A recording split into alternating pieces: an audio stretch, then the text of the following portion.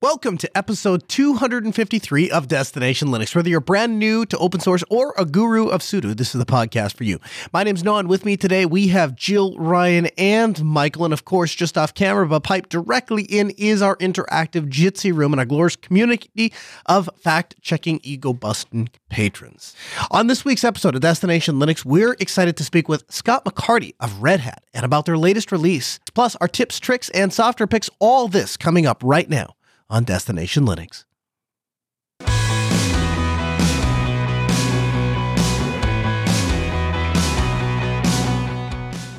In our community feedback this week, we got an email from Steve, and he says, I've been listening to your show for quite some time. I originally found you through Jupiter Broadcasting set of shows. Shout out to Chris if you want to check out. We did a crossover thing with Jupiter Broadcasting. I have links in the show notes if you want to check out that stuff, because that was really fun.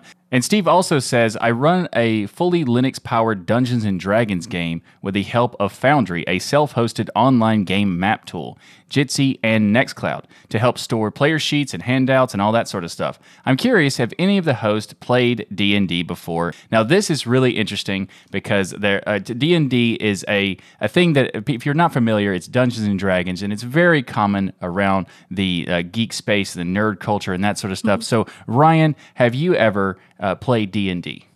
So when I was growing up, I had friends that played D&D, but my parents wouldn't allow us to play D&D because, demons and all of that stuff. So they were like, no, you're not going to play that. So my brother ended up creating his own game, actually, that was very similar to D&D, but without all of the kind of demon monster things. It was basically the same thing, but with That's cool. an alternative storyline to make it so that, it would fall within my parents' acceptable. And it became a big hit in the city and all through our church and stuff. And people were playing it. And we would play it from like Fridays until it would go through like Sunday with only a couple hours of sleep in between and just tons of snacks and fun. And the imagination that you can build playing these types of games is just, it's incredible. And I have several people on my team that I work with that are grown adults still playing D&D, still have their D&D friends coming over every weekend, just like when they were kids. So it's never stopped for them. They've been able to keep this tradition up all the way through adulthood, which I think is really cool. And then, of course, Stranger Things brought this into more into the spotlight, because you started to see D&D like fade from the shelves. At least I personally did in my area where it wasn't in stores or anything. Then Stranger Things came out on Netflix. And one of the big premises there is the characters played Dungeons and Dragons, and then all of a sudden I saw Dungeons and Dragons at GameStops and Target and Walmart and everywhere again, so you could finally get a hold of it. So I think it's really cool because we're starting to see D&D come back in a big way, and in fact we have a D&D DLN group that started that people can get into because we're looking to start hosting. More accurate, it's called DNDLN. Yeah. Nice. Because, so I want to transition over to Jill because I think Jill may have heard of this. No before. way. May have. So, Jill, what is your D&D story? Yeah, so I actually started playing D&D when it came out in the 1970s. Of course. Yes. Much to my parents' chagrin, me and my brother had to kind of, sneak off to the arcade that hosted some D&D campaigns. You had similar parents to mine, Jill. Yeah. They didn't want you playing. Yeah. And then I went on to play at several sci-fi conventions over the years. And actually, in the last few years, I've played and co-hosted a few online campaigns using Roll20 on Twitch, which is another alternative to the one that Steve was using. And so that was a lot of fun. Actually, I have to admit this. So I've even done some LARPing in the past. Oh, no, Jill. Oh, no. So, Jill, I went to a conference. People may have heard of it here in Atlanta. What is it called? Dragon Con. Dragon Con. I went to Dragon Con, and we were promoting my brother's game, of all things, actually. So we went with costumes and everything there. Well, I'm walking down, but to stay at a desk to kind of sell the game and things. It wasn't for... But we're standing in this line to get in one of the conferences, and somebody throws this thing at me, and he's like, missile or something, and he's like, oh, magic missile. I don't know. It was like magic missile or something. He's like, hey, are you guys into LARPing? I'm like, what the heck are you talking about? I had no idea. And then I looked it up, And I wouldn't admit it to anybody, but it looks fun. I mean, I wouldn't admit to anybody I play it, but it looks like it could be fun. I have done a LARPing before. I didn't know what I was doing until it was already started. Because a friend of mine took me to this, I don't know, some kind of a comic book store, and there was the LARPing thing happening there, and I didn't even know what was going on. And someone started talking to me, asking questions, and I was like, "Oh, is this some kind of character thing?" So on the fly, I created some character, and it turns out it worked pretty good, apparently. So that was my introduction to LARPing. My friend took me to a LARPing thing and didn't tell me. So that was that was an interesting. Would you have gone if he did tell you? Your friend knew exactly what he was doing. Okay. That's the only way to get you to go to LARP. Probably not. I probably would have done it. But I also am glad I did, because it was fun and it was an Magic interesting experience. But the thing about D&D is it's funny, because when this was first put on the show, and Ryan said we're going to talk about D&D, I was like, okay. I've never played D&D. I've never really looked into D&D. Give me your geek card. You're done. You're out of here. Okay, you haven't either. To be fair, I mean, you did play your brother made your own version of D&D, so that's kind of cheating. And I want to play that too, by the way. But the D&D thing, I've always wanted to play it, but I've never had the opportunity to really play it. So I kind of want to put it out to the community if we could do some kind of like I made the D&D LN room on Matrix as kind of like a fun joke to talk about, because people wanted to talk about it. I was like, sure, I'll make a room for it. But I also want to do it. So if we know if there's any dungeon masters in the community who want to help make this happen, I would like to play D&D. I would like to watch you live stream you playing D&D. Yes. And I also want to live stream it. Absolutely, 100%. It's so embarrassing. I cannot wait. I can't wait too. That sounds awesome. In embarrassing It'll be so way. much fun. This episode of Destination Linux is brought to you by DigitalOcean. Now is the perfect time to dive into the DigitalOcean. Their new app platform service helps you build modern cloud-native apps for way less money. With the app platform, you can build, deploy, and scale apps and static websites faster and easier than ever using a simple, intuitive interface. You simply point your app platform to the GitHub or GitLab repository of your choice and let it do all of the heavy lifting. Whether you're using Node.js, Python, Go, PHP, Ruby, static sites, Docker, or container images, all of this is supported by the app platform, and just by pointing it to your GitHub or GitLab repository, it will handle pretty much everything for you. And by running the app platform on their own infrastructure, DigitalOcean keeps your costs significantly lower than in other products. Plus, it's built on top of DigitalOcean's Kubernetes, providing a smoother migration path so you can take more control of your infrastructure setup. As a Destination Linux listener and a member of the DLN community, you can get started for free, actually better than free, because DigitalOcean is giving you a $100 free credit when you go to do.co/DLN. Again, go to do.co/DLN to get started with a $100 free credit on DigitalOcean's app platform. And we want to thank DigitalOcean for sponsoring this episode of Destination Linux. This week on the show, we are joined by Scott McCarty. Scott is a principal product manager for Red Hat. Scott, welcome to the show. Hey, thanks for having me.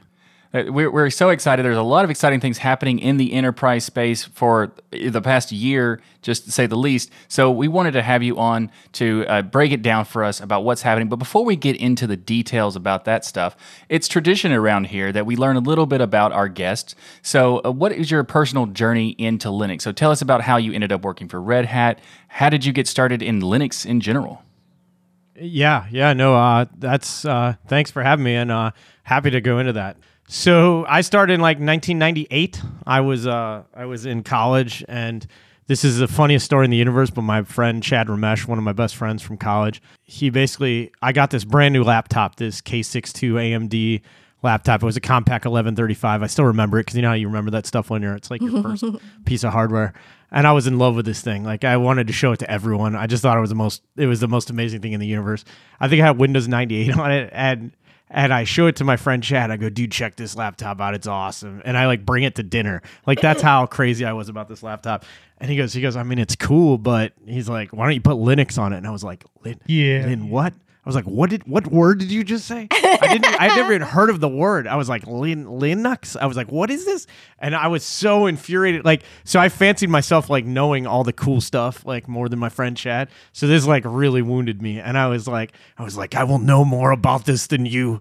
And I like swore to myself. And then like the next 6 months was complete and utter chaos where I would disconnect the modem, call him on the phone. This is like at your house because this is way before, cell phones. I'd be like, dude, it's doing X Windows, blah, blah, blah, something with this config. And he'd be like, dude, that's this, blah, blah, blah. And so like we went back and forth like 42 million phone calls in between like connecting to the internet. I finally had the video working and finally got it connecting to the internet. And that was the beginning. I was hooked after that. That was like 6 months of pain. And I was writing Pac-Man games and programming on it and doing all my computer science homework on it.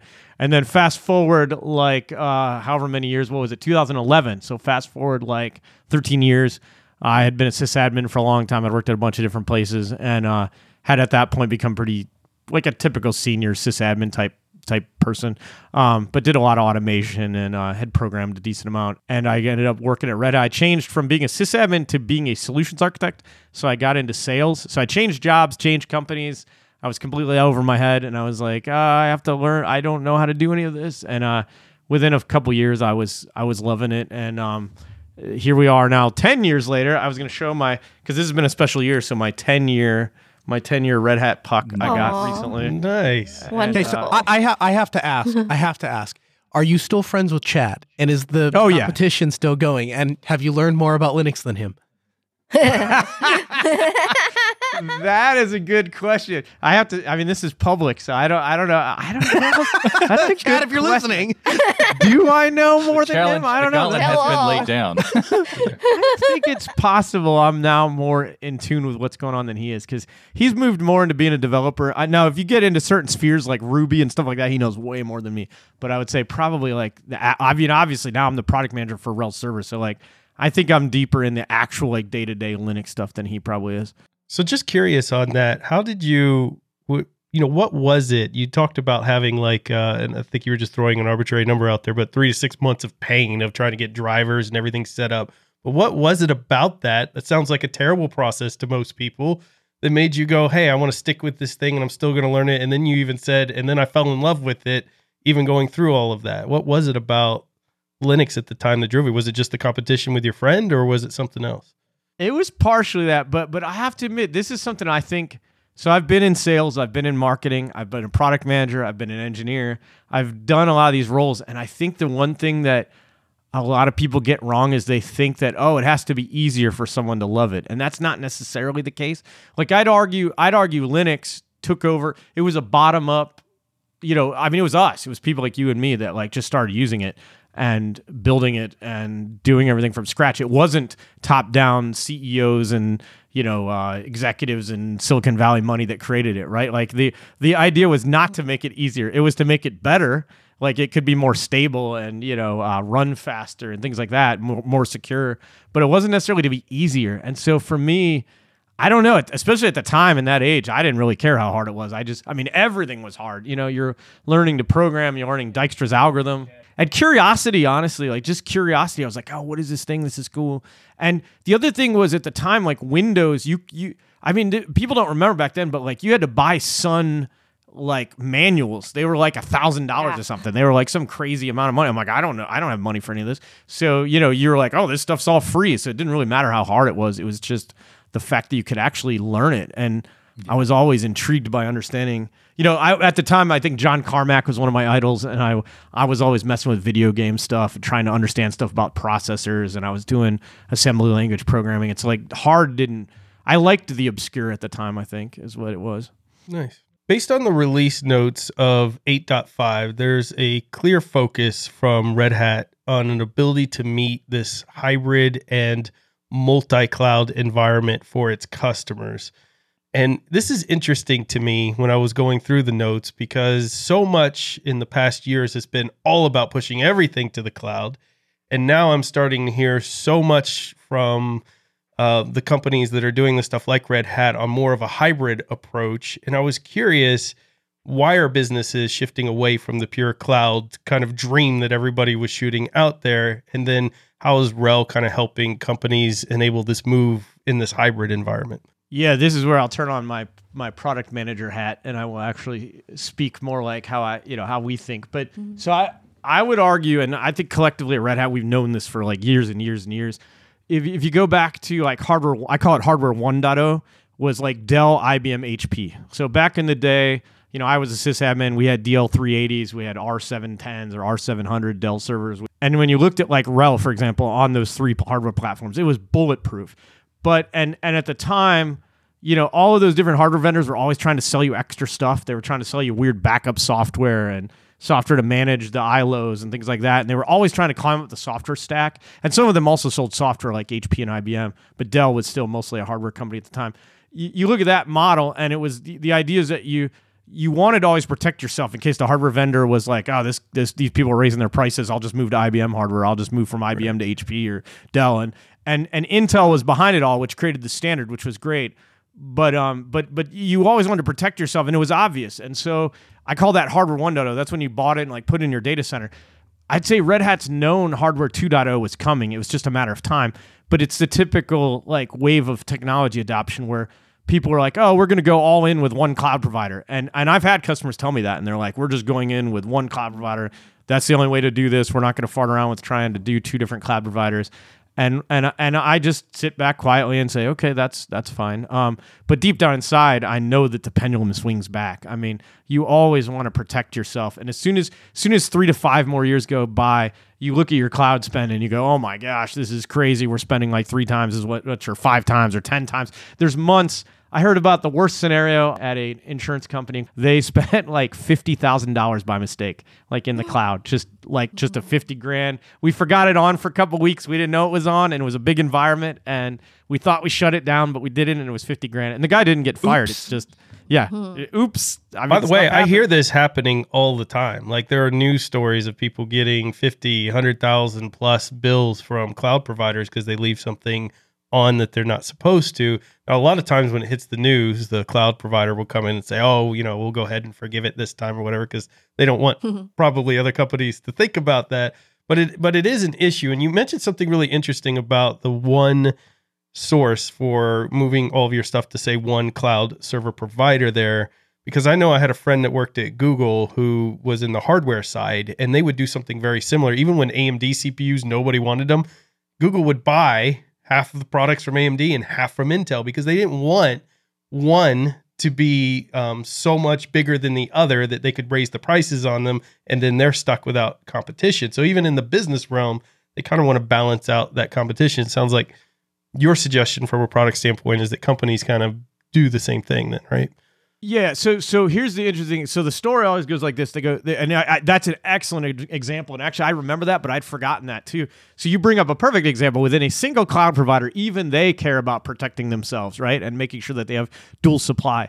This is basic. Like if you go back to like building large, complex things like airplanes, there's all these like ISO standards on supply chain. And you, like, for example, if you're buying bolts, like Boeing has all these rules on, they have to have multiple suppliers when they buy bolts and parts and things like that. You always have to have multiple suppliers so that you don't get one could cut you off and then you're in really deep doo-doo, or just one starts raising the price on you and blah, blah. So you mentioned Google did that. Doesn't surprise me at all because they're very good at that supply chain piece of it. You climb up the stack one more layer, and instead of buying the hardware, I'm renting it as from cloud providers, right? I call that hardware 2.0.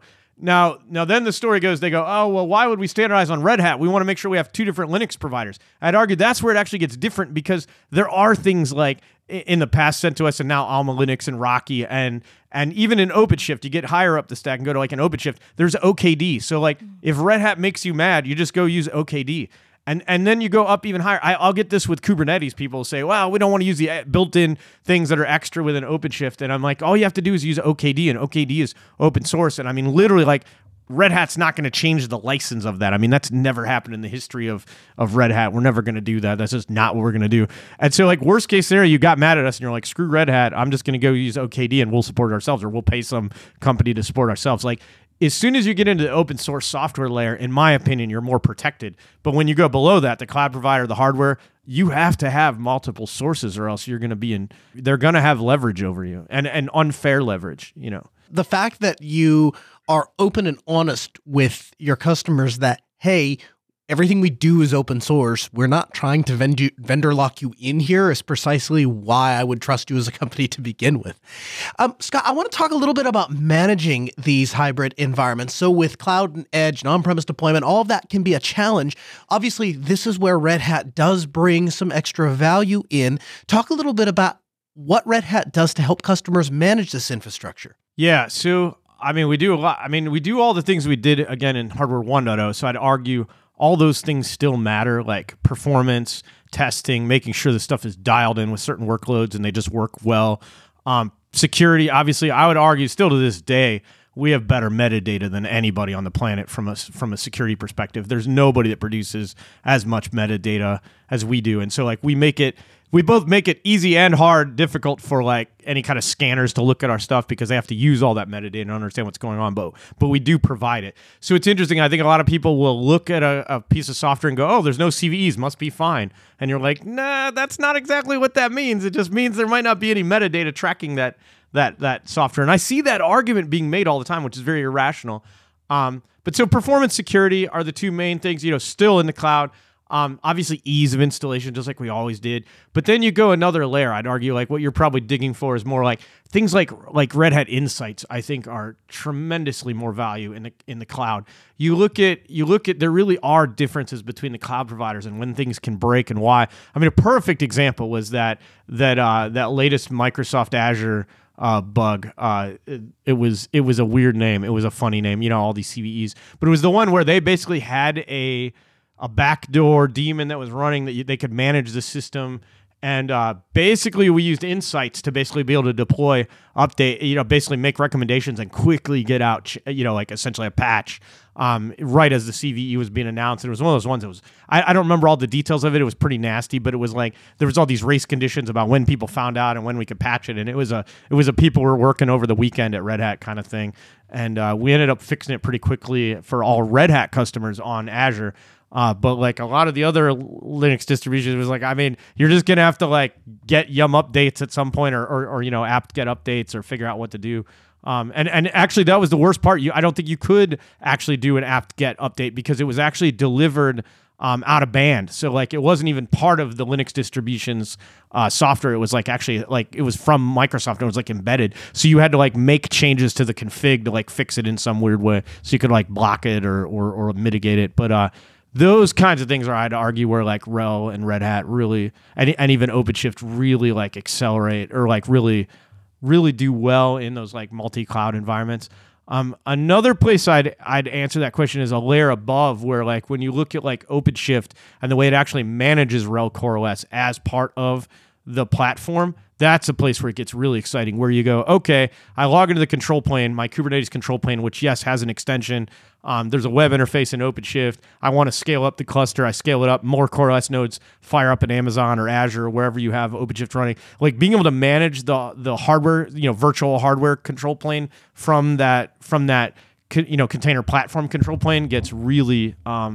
That's a place where I would say like we're really shining, and even RHEL 8.5 in general just has a lot of that built into like those kinds of things built into Insights and built into RHEL, and a lot of another place I point out is probably around like system roles and things like that, where we're like really trying to be opinionated and show people how to run things the right way and the right like if you're running. You all created clouds. Like 4 new system roles, I think it is. Some of them are like, if I recall, SQL system roles and very specific things. Mm-hmm. So that's essentially, from a security standpoint, your ability to get people working on the things in there in that system role that they need to, but not able to touch anything else to break stuff. And so you guys are constantly kind of enhancing those, right? Yeah. And those are very opinionated places where I think that's what people want from us. They want Red Hat to be opinionated. Go work with SAP, go work with Microsoft SQL Server team, but work with the big software workload, providers, and then basically become opinionated. And then the other beautiful part is when we have a system role and we kind of like expose which knobs you should tune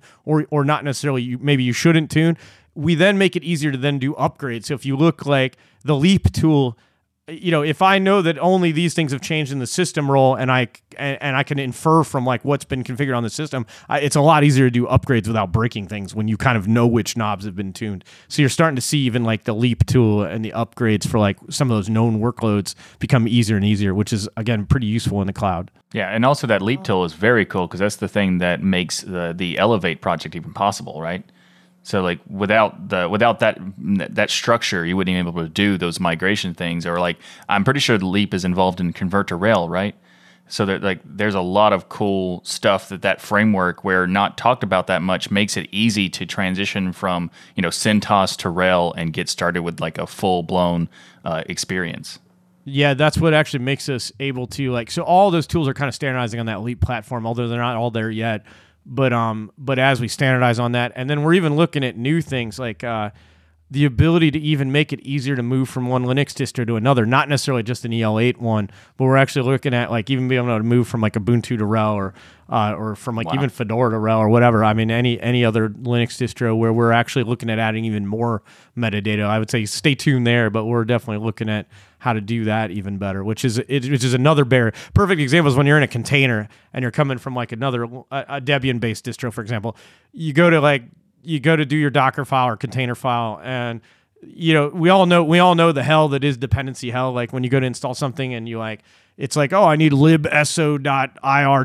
Blah, blah, and something I've never even heard of. I'm like, I don't want to deal with this, and you have to like Google it all. We're actually even looking at ways that we might be able to just like pretty much just automate that and pick the package for you and show you what package needs installed. So you're not like as a sysadmin Googling on the internet 40 times to figure out what each dependency is and then figure out what package to install. Because that's always been annoying in Linux. A lot of our audience will probably be confused by the term Googling. What he means is DuckDuckGoing. So you, Yes, perfect, exactly. So Scott, speaking of containers, let's dig into container technology. What are some of the new technologies or strategies surrounding container management and deployment? Yeah, I would say so. So for those users that are not familiar, like Red Hat started investing in something called Podman. Dan Walsh and the team, Brent Bode, and I mean, there's a ton of people in our team, Matt Mahone and a whole bunch of people. But we've been working really hard over the last 4-ish years to like bring Podman to a place where I would say it's competitive in the market.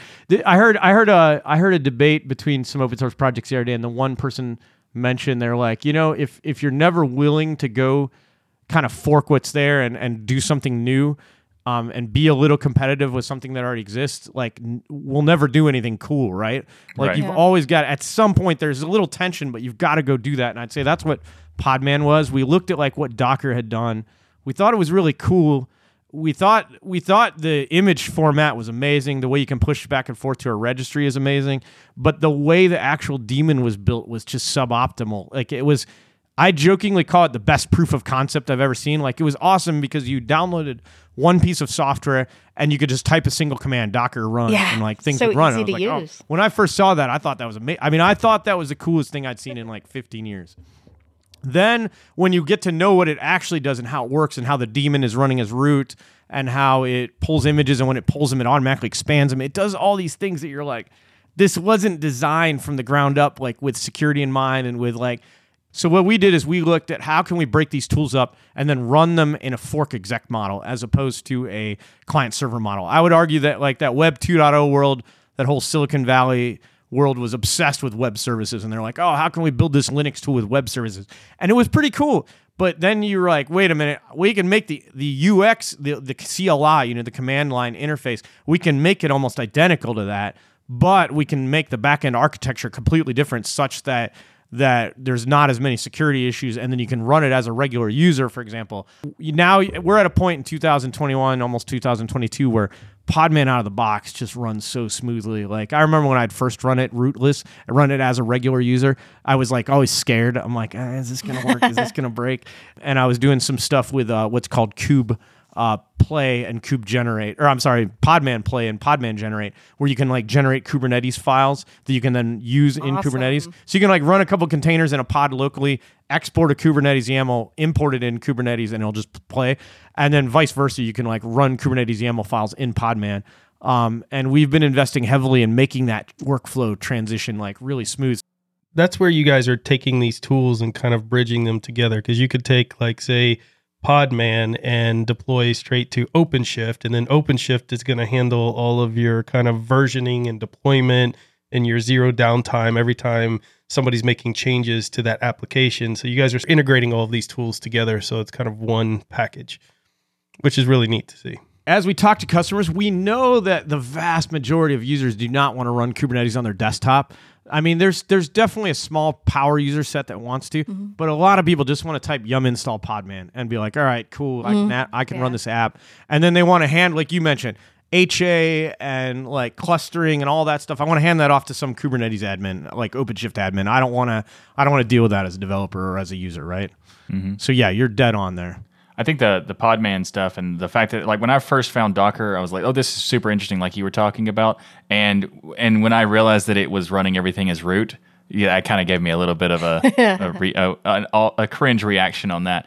But I wanted to kind of, boil it down to a little bit, because we're talking about the containerization, the deployment factor, and the stuff like that. But maybe we should talk about like what a container is in general, because some people might not be aware of what the difference between a container is and maybe a virtual machine and these sorts of things. So could you break it down? Like, what is a container? This is a dangerous question to ask me. I don't know if you know my background with this topic, but I don't want to intimidate users too much, but I can go into very disgustingly gross detail about what a container is at this point. But at a high level, I will do the high level version for people that don't understand.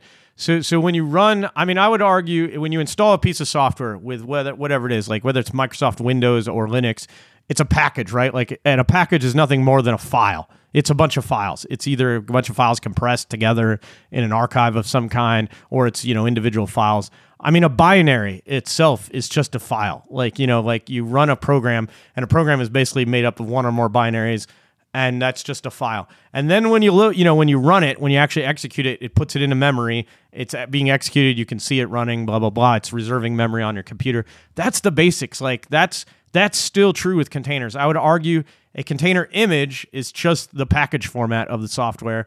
And the beauty of that is it's just standardized. You can push it out to a registry. There's a standardized registry. A registry is nothing more than a fancy file server that has read-write access, and you can push these fancy, packages of software out to this packaging server, and then you can pull it down on a different server or a different laptop or desktop. And then when you load it into memory, it's just a process again, except that there's a standardized set of constraints within the Linux kernel that we put around it. So a container is just a fancy process. A container image is just a fancy file or a fancy software package, and a registry server is just a fancy file server.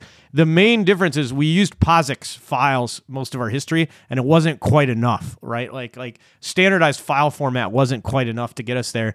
But when you package a bunch of files together, config files, the binaries, everything, all the dependencies together in one image, and then have a standard for how you push that image, that's kind of what containers are. Now, a virtual machine had similar things, right? Like it had a VMDK file or a QCOW2 file. But the problem was there was no standard. Like you still have to push that out to a FTP server or something like that. Nobody's going to want to do that, or push that to a web server over SSL, or push it over SSH. There was like all these different ways you could do it, so there was like no standard. And then also to argue that like with the VM, you needed all of the dependencies, including the kernel, and so it just lended itself to being really large files, like 1, 2, 5, 10 gigabyte files, and they were hard to compress, and it was just we had to learn from it. Now, I still think even in 2021, there's valid use cases for a virtual machine. They do offer more isolation. There's no way to argue that. They're doing, virtualization is basically translation versus interpretation. A process, from a computer science perspective, a process is interpretation. People don't realize this, but like when you type a command in Linux, you're essentially typing it into the bash or some shell, and then the kernel is interpreting that binary. Basically, it's going, oh, okay, I got to do this. There's like a header. It takes off that header. It knows where to load it in RAM. It does these things. Like it's interpreting that, and then that binary runs directly on the hardware. With virtualization, it's actually loading that thing into memory in a virtual machine, and then that's getting translated. So you can do things like run an ARM binary in a virtual machine for ARM on x86, and it actually does translate that. But people don't realize that we're just speeding up the translation when we do like x86 on x86. But it's still translation from a computer science perspective. So it is more insulation, but it's also less performance, right? Like containers are basically just fancy processes. Nice way to put it. I like that. RHEL is also very heavily invested in these technologies to the point I was reading something that said that they are the second largest contributor to Docker and Kubernetes code itself. So you guys are kind of basically taking a lot of resources as being the second biggest contributor out there to make sure these things fit the standards and things that I assume that you're wanting to build out for the future of these products, right? Yeah. I mean, you go back in the history, back in the early days of Docker, Red Hat was a huge contributor. Kubernetes, Linux, Docker, Podman, like Red Hat puts like tremendous contributions into that because we know that's how you essentially compete in the world of open source. Is you the more you add, the more every dollar of contribution you give, you can get back $20, $30, $50 of value. Because there's so many other people participating. And so it's just, in my mind, to this day, 2021, we have not changed our philosophy at all. It's always do everything upstream first, always contribute upstream. There's no open core. You could get me down that rat hole. I just wrote an article on open core. But yeah, that's a fantastic point because I mean, like the putting in $1, you get 50 back because of the way the open source works. When you are contributing with the entire ecosystem, everybody is helping back, and that's why a lot of people are seeing that now in different companies. And it's just it's a testament of how Red Hat has been this way for decades and continues to do it. And that's one of the reasons why we're fans of Red Hat and the work they've been doing. And also, there's even times where we don't even know that it's Red Hat until years later that were involved in making something. And that is, and like, for example, like Flatpak, I didn't even know how much Red Hat was involved in creating Flatpak until like just this year. And they're like one of the critical, like the guy who started it was a Red Hat employee. So like that is a significant amount of value that Red Hat puts into it. yeah, one of my favorite stories around that was OverlayFS. So OverlayFS was a Red Hatter, the guy that wrote it. And I remember this a couple years ago. I mean, and since then we've heavily leveraged Overlay now that we think it's ready. But the guy that wrote it was saying this is not ready. People should not be using that. And people were starting to use it with Docker, and we're like, "Why are you doing this?" And then they would see people using it, and they go, "Well, they're using it. Why aren't you guys doing this?" And I'm like, "I don't even know how to handle this question. Like, what do I say?" Like, it felt like gibberish. You're like, I don't know why I have to defend why we're not using something when the guy that wrote it works for us and he says it's not time to use it and everybody else is using it. And then you're pressuring us that we're not using it, even though like this makes no sense. This is irrational. Yeah, there's a lot of that's probably happened 4 or 5 times in my 10 years at Red Hat where I have to like go around and do this dog and pony explain to people that it's not ready. Like we don't let it in RHEL until it's ready. And then when it's ready, then we rock and roll. But like Red Hat's so big and it's so involved in so many different projects. I remember I wonder how many times you're sitting there going, "Hey, did we create this new thing that just came out? Does that happen a lot in Red Hat? Was this us? Was this us? Did we do this cool thing?" There's some interesting anecdotes around that. Sometimes I'll want to include something and I'm like, wait a minute, who's contributing this? I'm like, oh, okay, there's a couple Red Hatters. And then I'll reach out to them. I go, okay, good, these guys are contributing, or gals. And you're like, okay, cool. Yeah, you have to like, it's gotten big enough now that I don't know everyone.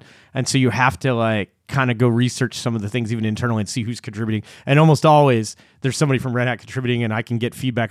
Something that happened the other day was there's this SLSA standard for supply chain stuff that I was looking at, and I'm like, oh, this looks interesting. We need to dig into this. And then I talked to some of our guys in our product security. They're like, oh yeah, we're already working on that. I'm like, oh, all right, cool. Like they already knew about it and they were already working on it.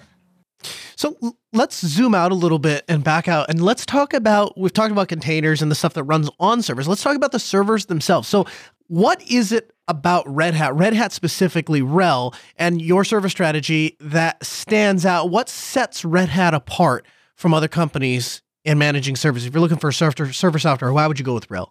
Yeah, there's a bunch of reasons, but and it depends. I call it there's marginal utility. Like if you go back to economics, and people are going to have different marginal utilities. Some people are going to see a Red Hat subscription and understand all of the things that they already, the reasons why they value it.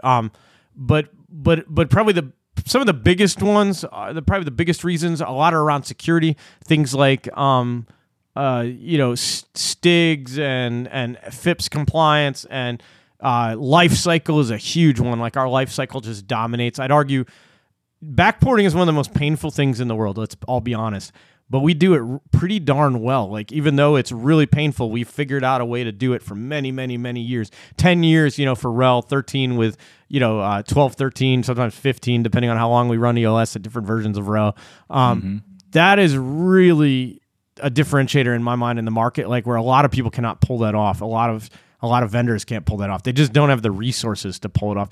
It is painful. I'm not denying that it's painful to backport things. And there's people that even think it's the wrong way to do with Linux. But I can tell you right now, from a customer's perspective, like if you're building a car at some large automotive company and you're like, oh, I need this Linux OS to go into this vehicle for how many years again? Oh, wait, maybe 20, maybe 30? How long?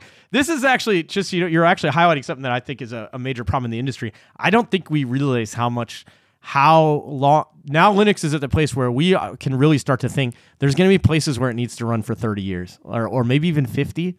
That's kind of terrifying. Like that's like, you start to talk about power generation plants and automobiles and things like that. And like upgrading between versions, things like that. I'd argue all those things are places where RHEL shines really well. And historically we had averted ourselves from the upgrade path because we thought the life cycle was long enough, but now we're starting to nail that too, in addition to the life cycle. And so you have a lot of flexibility about which versions you go between, and you have a crazy life cycle that you can like rely on for a long time. I mentioned the security metadata, I would argue, is very important. The performance in the ecosystem. So here I kind of always think of it in three buckets, like performance, security, and the architecture. The way RHEL works are kind of the three main reasons people buy it. But around the architecture, I'd say is the third one. It's the only Linux that I've ever ran a Yum update and I've never truly been burned. Like I have ran every Linux distro on the planet, and I run some update and I'm like, son of a, and I'm like I'm in agony because I've gotten myself into some broken state where I can't. I'm not saying it can't happen, but it is so rare, like that you actually get it to a place where it can't be fixed is so rare. Well, I want to dive into the security because you mentioned that as one of the big three, and that's something that we talk about a lot on the show, very personally important to me as well. Security breaches, data being compromised, internal, external sources, now government-sponsored attacks. These are all threats facing every business out there. How is Red Hat navigating this disaster that's become the warfare online of security breaches and threats and privacy and all of that? Yeah, I mean, the first thing was we saw Linux early and saw the security improvements and then doubled down. But now 2021, decades later, like you mentioned, it's a lot more of a dangerous world than it was. Even we are investing heavily in our supply chain security and making sure that we double, triple check everything in our supply chain and know how and why we're bringing software in. We have very good processes now about how we like add packages and why we add packages and how we review them. There's a lot of process behind the scenes that a lot of people don't see with the Red Hat, and how we're careful and judicious about when and why we bring things into the distro. You won't necessarily have every package you want, but the ones that are there are super reliable. And so that's a tough trade-off, but that's one that I think we do a pretty good job of making. Another place where I'd argue that we're pretty different is like a lot of people don't realize, but there are bottlenecks in the security chain, right? So like an example I bring up all the time is glibc, which is a perfect example both in containers and outside of containers for almost any binary that is, even JVMs, for example, are compiled against glibc. And so you go, if there's a problem in glibc or the kernel, you're going to have big problems, right? And so we pay extra special care to the kernel in glibc, because if we can bottleneck the choke point, essentially a choke point where people can get into a system by paying extra special attention to certain packages, that's really good return on investment. So I'd say that's a place where we do a really good job. And then looking again, climbing up the stack to things like insights, to where we can quickly make like operational changes and like inform you that you've done something. Because let's be honest, once we hand it off to you, if you've made a different change, that is like sort of out of scope, say you didn't do something that's in a system role, or you maybe changed it with a system role but you still added some variable and you didn't realize, oh my gosh, I didn't realize I just lowered the low port to 22 and now I have a fake SSH server on my server, who knows, that some user spun up. Those kinds of things as we learn these ourselves, because we're all of us, I don't care who you are, what vendor, how much you know about Linux, how much you know about the world, we're constantly always learning. I would argue what Red Hat does really good job of is systematizing, like bringing that knowledge into a system. So things like, it was historically always like our knowledge base, the way we built the RHEL platform itself. And now I'd go a third step and say it's like things like insights, where we're able to like proactively notify you and say, oh, we noticed that the system is configured this way, or you haven't updated this package, or, you know, this or that, or like in the Azure scenario where we were able to like proactively like notify users and like fix their system so that it couldn't be hacked by a daemon that they didn't know was running in their system. And nobody knew, actually. A lot of people didn't know. That's a really cool thing I want to talk about, because the Red Hat Insights service is such an, like, that is a by itself a thing to use, a reason to use RHEL, because it is so interesting and powerful to have a scanner tool that's making sure that your operating system is running as intended, or, you know, as optimal and that kind of thing. And then when there's ever an issue, it will notify you and tell you that there's something to be done, and in some cases just do it for you, which is just awesome. Yeah, it's kind of the next evolution of like, it's the world of automation, right? It's what we had in our KB article all the time. Like, we've had a rule for the 10 years I've been at Red Hat that every support ticket that we resolve, we resolve with a KB article, a knowledge base article, so that like somebody else can find it and then hopefully fix their server themselves. That velocity is what like Red Hat sells in a nutshell. This is what people don't understand. Like, so I wrote a 6-piece, I can share with you guys an article, but I wrote a 6-piece article on opensource.com where I talk about, like, as a product manager, where do I find differentiation from the upstream open source project? And the product is different than the project. And I try to explain that, like, the product is something that you feel good about paying for. You're like, oh, I want to pay for this. Like, I don't have to, but I want to. I would argue Insights is a perfect example of like differentiation for the upstream, where we're just collecting that data and then giving it to you in an easier way. It's not that you can't do all that yourself. You can. It's just really like, why waste all the time? And so like it gives you, you're like, okay, I understand why I pay Red Hat for this now.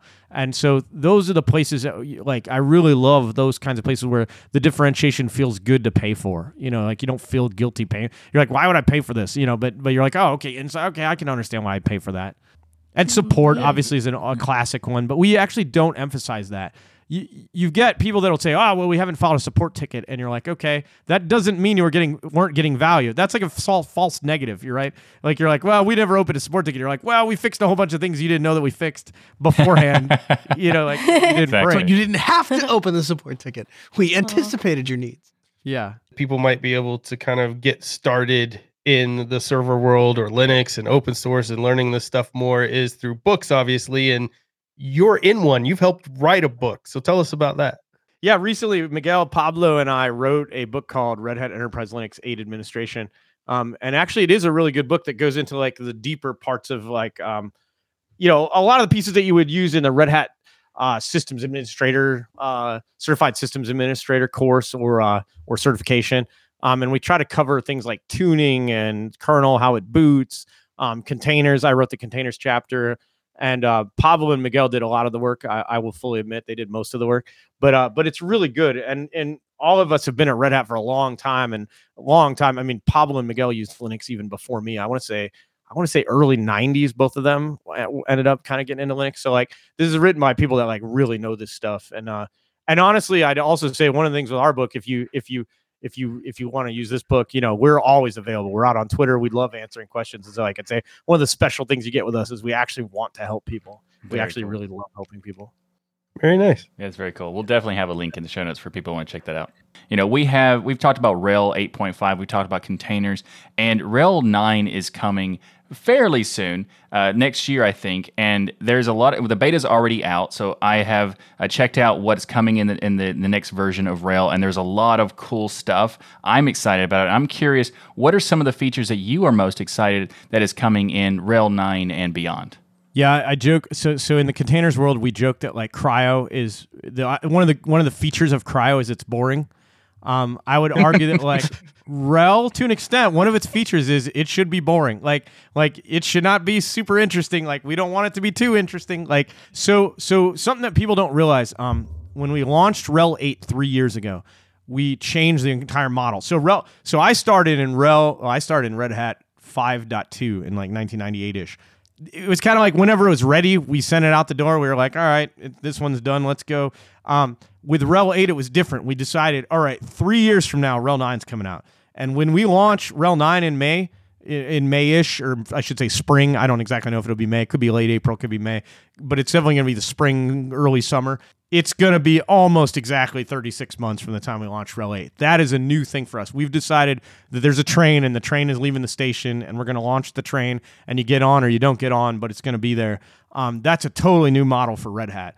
And if you looked, every dot release, 8.1 was 6 months, 8.2 was 6 months, 8.3 was 6 months, 8.4. 8.5 and Rel 9 beta, even though they were launched a couple days apart publicly, are actually the same launch. Like, they are the same thing, basically. They're a different kernel, different systemd, different, the base OS channel in the two are different, but the AppStream channel is going to be pretty darn similar. Like, I won't say it's identical, because when you compile binaries on a different kernel with a different glibc and a different GCC and things like that, there's going to be some differences in the binaries. But if you look, the exact same version. So, like, Podman 3.3 is going to be in both Rel 8 and Rel 9. 9 beta and Rel 8.5, it has the exact same versions of Podman. If you look at the PHP and Python and Ruby, they're all the same version. So all the stuff that we have in the AppStream, I'd argue it's kind of like two trains are kind of riding next to each other. One's ahead of the other one, but you can still, there's cars hanging back, and you can jump from car to car. And so, like, you should hear them clicking it about the same time, like click, click, click, click, and they're going to be kind of going there. I would argue, like, this is the first time we've ever made it this easy to upgrade. So when you go from like Rel 8.6 or to Rel, you should be able to jump back and forth between Rel 8.6 and Rel 9.0 very easily. So the biggest excitement for me will probably be around Podman 4.0, when you start to look at like what the Podman 4.x will come out, and it will be awesome. Like, our API is getting really good. We have all kinds of cool features dropping in Podman to where the compatibility is really good. We're working on a new network stack for Podman. We're, again, making more and more. You'll see, especially in 9.0 GA and 8.6, which, again, have the same version of Podman, same features, basically. You'll see that we're able to do all that stuff I mentioned around replacing Docker Compose, where you'll be able to bring up an entire app with the Kubernetes YAML, shut the whole app down, bring it up. It'll build the images automatically. All that stuff will drop in Podman 4.0, which should be in Rel 8.6 and Rel 9. Those are the things that will be really exciting to me. Yeah, that's very interesting. I also wanted to talk about, like, you mentioned how the Rel 9 and 8.5 are similar, and I did notice that. I didn't notice how much similar they were, but I did notice a lot of the stuff that was in one was also in the other. On-the-fly stuff like Cockpit being able to do live kernel patching through the web console being available in both of them. Like, to have that connection between the two is, like, I think, game-changing. And I think it's also because of the transition from CentOS Linux to being CentOS Stream, making it possible to do all that stuff. And that's why I'm excited about, like, enterprise is not a thing that I ever thought I would be excited about. Because it's not that kind of thing you would expect. But for the past year, there's so many things every couple of weeks, it seems like, just big changes are happening that are good changes. And in the enterprise world, you're like, I don't want you to change that much. But the way it's doing it, I think, is very clean approach. Yeah, the changes are like meta, right? Like in a certain way, like the Leap program, right? Like, it doesn't help you in day-to-day rel, but as soon as you need to upgrade, okay, now this is pretty amazing. Like, and that's a major thing you got to do in enterprise Linux, right? Is upgrade. So I like the fact that I could check out a new kernel, a new systemd, new glibc, new GCC, but I still have the entire app stream be the same. So this concept of an app stream, application stream, and then a base OS channel just frees us up to be able to do these cool things, I think, going forward. And then you're right, you mentioned something really exciting to me, and I forgot to mention it earlier, is the CentOS 9 and the way that's been working, CentOS Stream 9, to me has shown the world that we weren't crazy, one, because everyone's like, what are you guys doing? You're crazy. Like, people were really, I mean, you saw the reactions to the CentOS thing as well as I did. And I think now when I watched a talk from the Alma Linux guys the other day, and I've watched some of the stuff from the Rocky guys and gals, and you go, they're starting to all see they're like, everyone's seeing the magic. They're like, oh, now we get why you did this. And I'm like, yes, it was just, we didn't market it well enough. I mean, in a nutshell. And so, you're seeing it work though in Rel 9. Like, Rel 9 is the first release where you could actually see the release beforehand. And the beta dropped, but the beta, if you were paying attention to CentOS 9, or Stream 9, you kind of already knew what was going to be in the beta. So and then as GA drops, you're going to start to see the differences trickle in, in CentOS Stream 9, and you'll kind of know it. This will be a lot easier for our partners and our upstream people that want to build on it, and even our customers that are paying close attention. They kind of just see the changes trickling in, and it won't be exciting. It's less exciting when you know it's coming, which again is kind of that's a feature, not a bug. Well, to be fair, though, I think a lot of the controversy wasn't the change. It was the way it was messaged. Yes. And I think once people had time to think it through, it kind of made a lot more sense. And then there were some changes that RHEL made as well with licensing and things that opened up some doors that weren't there before. So I think there were some mistakes made. For sure. But ultimately, when you look at the end result, I think people were pretty happy with where it's landed. Put it that way. Yeah, and I think the one big thing is taking a step back. No one understands. They think the world, and in particular the last couple of years, I wrote this 6-piece I mentioned, product management and open source series on opensource.com. And the one fundamental thing that I don't think people realize is we're all still there's still stuff to be learned with open source.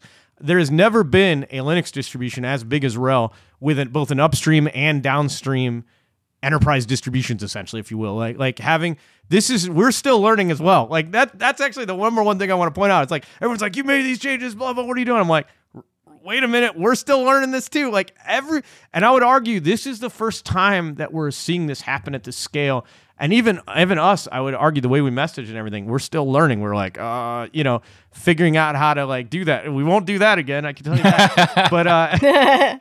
But I do think that the vision and the architecture was right. I remember seeing talks by Steph Walter. He's we need to make an upstream distro to RHEL and he showed this presentation where he's it basically goes into a closed source box. Even though you don't really think of it that way, you can file BZs, but there were internal Git repos and repositories that nobody else on the planet had access to, and they couldn't actually submit changes. They could indirectly file a BZ and say, hey, this problem, but they couldn't actually help you build it. And I don't think we knew that. Nobody knew that. We just kind of we're doing it the way we're always doing it. We didn't know. We set up something that seemed to make sense. And then years later, we were oh, wait a minute, that could be made open to where you actually have a point where you can actually give inputs to that I call it the inner loop. The outer loop is Fedora. That one comes around every 3 years. And then the inner loop will come in every 6 months. And now you've got this inner and outer loop. And I think when you look down the road 3-6 years, when you see RHEL 10 and RHEL 11 come out, this is going to be awesome. By that point, it's going to be a well-oiled machine that's going to be humming, and I'm going to be retired and rich is my plan. Yeah, perfect. Off cryptocurrency. Yeah, of course. Yeah. I'm selling RHEL NFTs as we speak. No, I'm kidding. I love it. Well, this has been awesome. Thank you so much for joining us on Destination Linux to discuss the stuff that's happening over at Red Hat, and we hope to have you back on the show real soon. Yeah, thank you for having me. I love it. It was fun. This episode of Destination Linux is brought to you by Bitwarden. Get started right now with your free account at bitwarden.com/DLN. Bitwarden is an awesome piece of software. It is a password manager that allows you to have peace of mind knowing that your online accounts are secure. How does it do it? Well, it provides you with multiple types of tools where you have a password vault to store all of your passwords in, a password generator so you can automatically create passwords on the fly when you need them, and also even automatically fill in passwords on login forms so you don't have to do any of this stuff. Plus, it has access across many different types of devices like web browsers, mobile apps, desktop application, and even on the command line. And Bitwarden seals and encrypts your private data with end-to-end encryption before it ever leaves your devices, so you know you're the only one with access to your data. Unless you want to share it through a family account or a business account, which is also available with Bitwarden, so you can share passwords through organizational vaults and that sort of thing. So if you want to help someone get started, whether it's in a business or whether it's your friends or family, you can do so with those accounts on Bitwarden by going to bitwarden.com/DLN. And did I mention you can get started for free? Well, you can, but I also think you want to check out their premium accounts because you can get started for less than $1 per month. That's right. Less than $1 per month gets you access to 1 gigabyte of encrypted file storage, 2-step login with YubiKey, U2F, Duo, Vault Health Reports, Bitwarden Authenticator for temporary one-time passwords, priority customer service, and just so much more. So make the smart move like many of the community have and go to bitwarden.com/DLN to get started with your account. And thanks again to Bitwarden for sponsoring Destination Linux. Would you like to explore the depth the depths of an alien ocean, then the game Barotrauma is the game for you. Barotrauma is a 2D co-op survival horror submarine simulator inspired by games like FTL, otherwise known as Faster Than Light, RimWorld, Dwarf Fortress, and Space Station 13. It's a sci-fi game that combines ragdoll physics and alien sea monsters with a teamwork and existential fear. Perfect. Well, isn't just being in a perfect for submarine a horror simulator in itself? I Yeah. mean, to me, like, imagine just, you don't even have to to an alien ocean or anything else. Yeah. Just being in a submarine and going way Claustrophobia. deep underwater and this missile-shaped thing. Definitely. I've been in a submarine before, and it's creepy. And you can, hear your heart pounding and everything. I was in the 'cause it's one like at an Disney anechoic World. chamber. It was very creepy. We went like 4 feet underwater. Oh. 4 feet that's enough. Yeah. So the Barotrauma has over 13,000 very positive reviews and is very well liked, and it's native on Linux. And actually on Steam, the game describes itself like this. Barotrauma is a 2D co-op submarine simulator in space with several horror elements. Steer your submarine, give orders, fight monsters, fix leaks, operate machinery, man the guns, and craft items. And stay alert, danger, and Barotrauma doesn't announce itself. And one of the cool features I really liked is that you can build your own submarines and monsters with the in-game editors and share them with other players.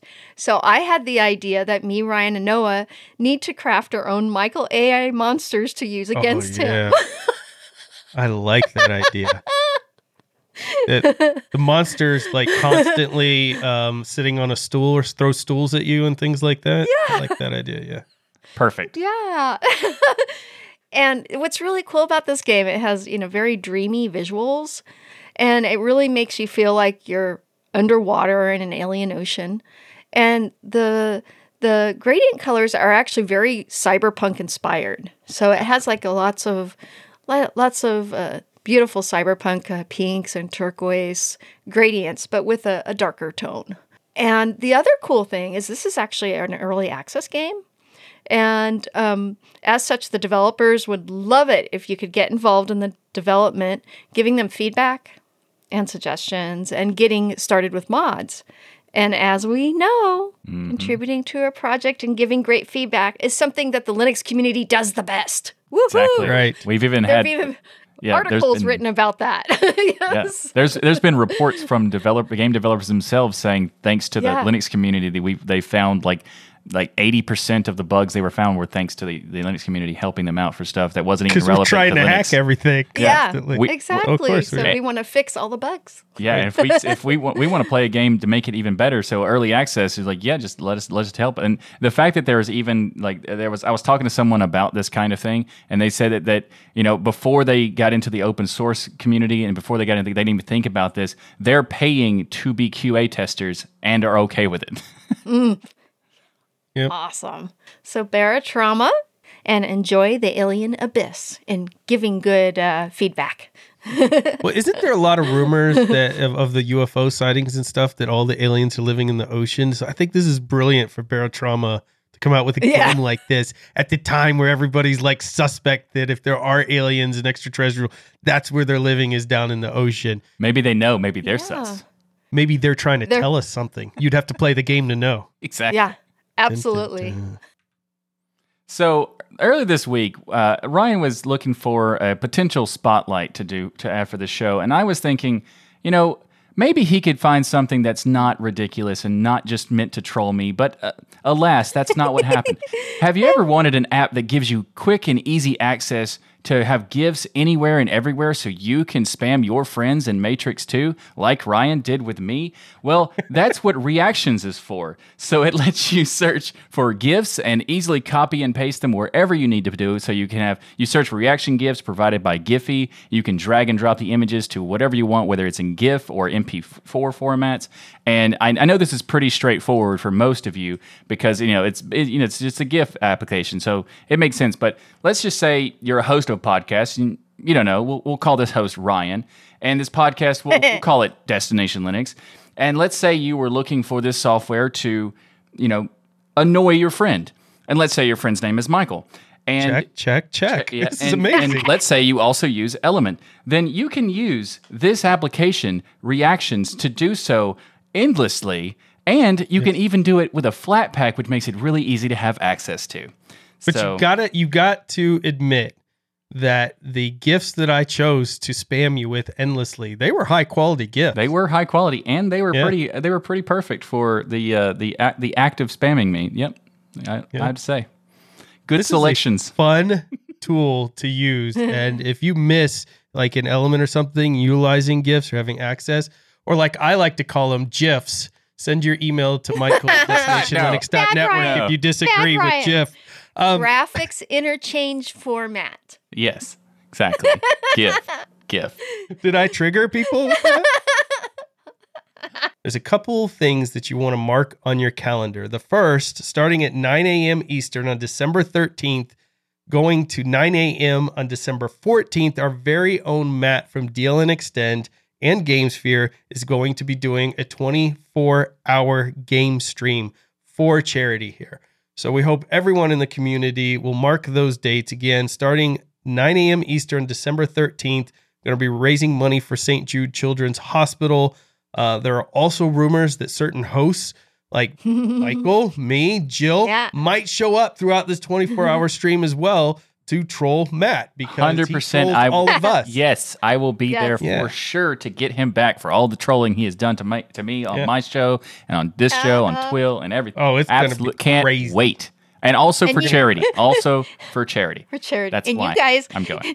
Michael and Ryan has to teach him how to game. Finally. Exactly. Yeah. I mean, it's so pathetic watching him game compared to me, the master of video games. The master. You're absolutely right. You should, what you should do? You should do a 72-hour game stream. So get back and show him who's really Well, I'm just saying, since you're so good at gaming with all your spare time. The gauntlet. Yeah, for sure. The other item you might want to mark your calendars for is the RISC-V Summit, both in person if you're in San Francisco, California, or if you're not, they also have a virtual track that you can get a hold of. That's December 6th through the 8th. And RISC-V is the free and open instruction set architecture course. That's a lot of hype in it right now. I think it would be really interesting to join this one. And Jill, this is kind of in your area. Yeah, absolutely. You could make it here. You could go to RISC-V. You could stream to us live from RISC-V if you wanted to. That's cool. I've been to other RISC-V events. So this is awesome. Nice. So open collaboration, enabling freedom of design, all the cool things that RISC-V is doing, you can learn about there. The summit's about bringing the community together, show the power of open collaboration on the processor industry specifically. So kind of focusing on that hardware piece be really cool. So check out that. We'll have a link for it in the show notes. And a big thank you to each and every one of you for supporting us by watching, listening. However you do it, we love your faces. And if you want more DL, you become a patron, like all the amazing people behind the scenes. You can't see them right now because they're behind the scenes in a 65,000 square foot virtual stadium. We had to shrink it a little bit because we built it too big. So we shrunk it down to 65,000 square feet, and they get things like unedited versions of the show that they can watch at any time. So if you can't catch us on Sunday, you can get that. They also have their own patron rooms and things to hang out after the shows. So consider becoming a patron. If you are available on Sunday, then at 1 p.m. Eastern, we're now live at dlnlive.com. The best part, everyone is invited to watch the recording of Destination Linux each and every week. We can't wait to see you in the chat. And if you're annoyed by Ryan shrinking down the stadium and you want to get some more leg room, you can go to dlnstore.com and help us fund the expansion pack of the stadium by getting some swag, some t-shirts, hoodies, mugs, stickers, backpacks, aprons, so much stuff. Check it all out at dlnstore.com. And make sure to check out all the amazing shows here on the Destination Linux Network. We have the Sudo Show, This Week in Linux, the DOS Geek Channel, DLN Extend, Hardware Addicts, GameSphere, and get your Fedora hat on with the Fedora podcasts. So everyone head to destinationlinux.network and subscribe to all these great shows. And please don't forget to leave a rating on your favorite app so others can discover the power of open source and keep those penguins marching in the full Monty of Linux and open source awesome sauce. Everyone have a great week, and remember, the journey itself is just as important as the destination. Have a good week, everyone. See you next week. And remember to thank Ryan for being a trooper and sticking with us even when he's sick. Absolutely. Yeah, thank me. Yes. That's a good point, Jill. I reluctantly thank you, Ryan, for being here for this episode.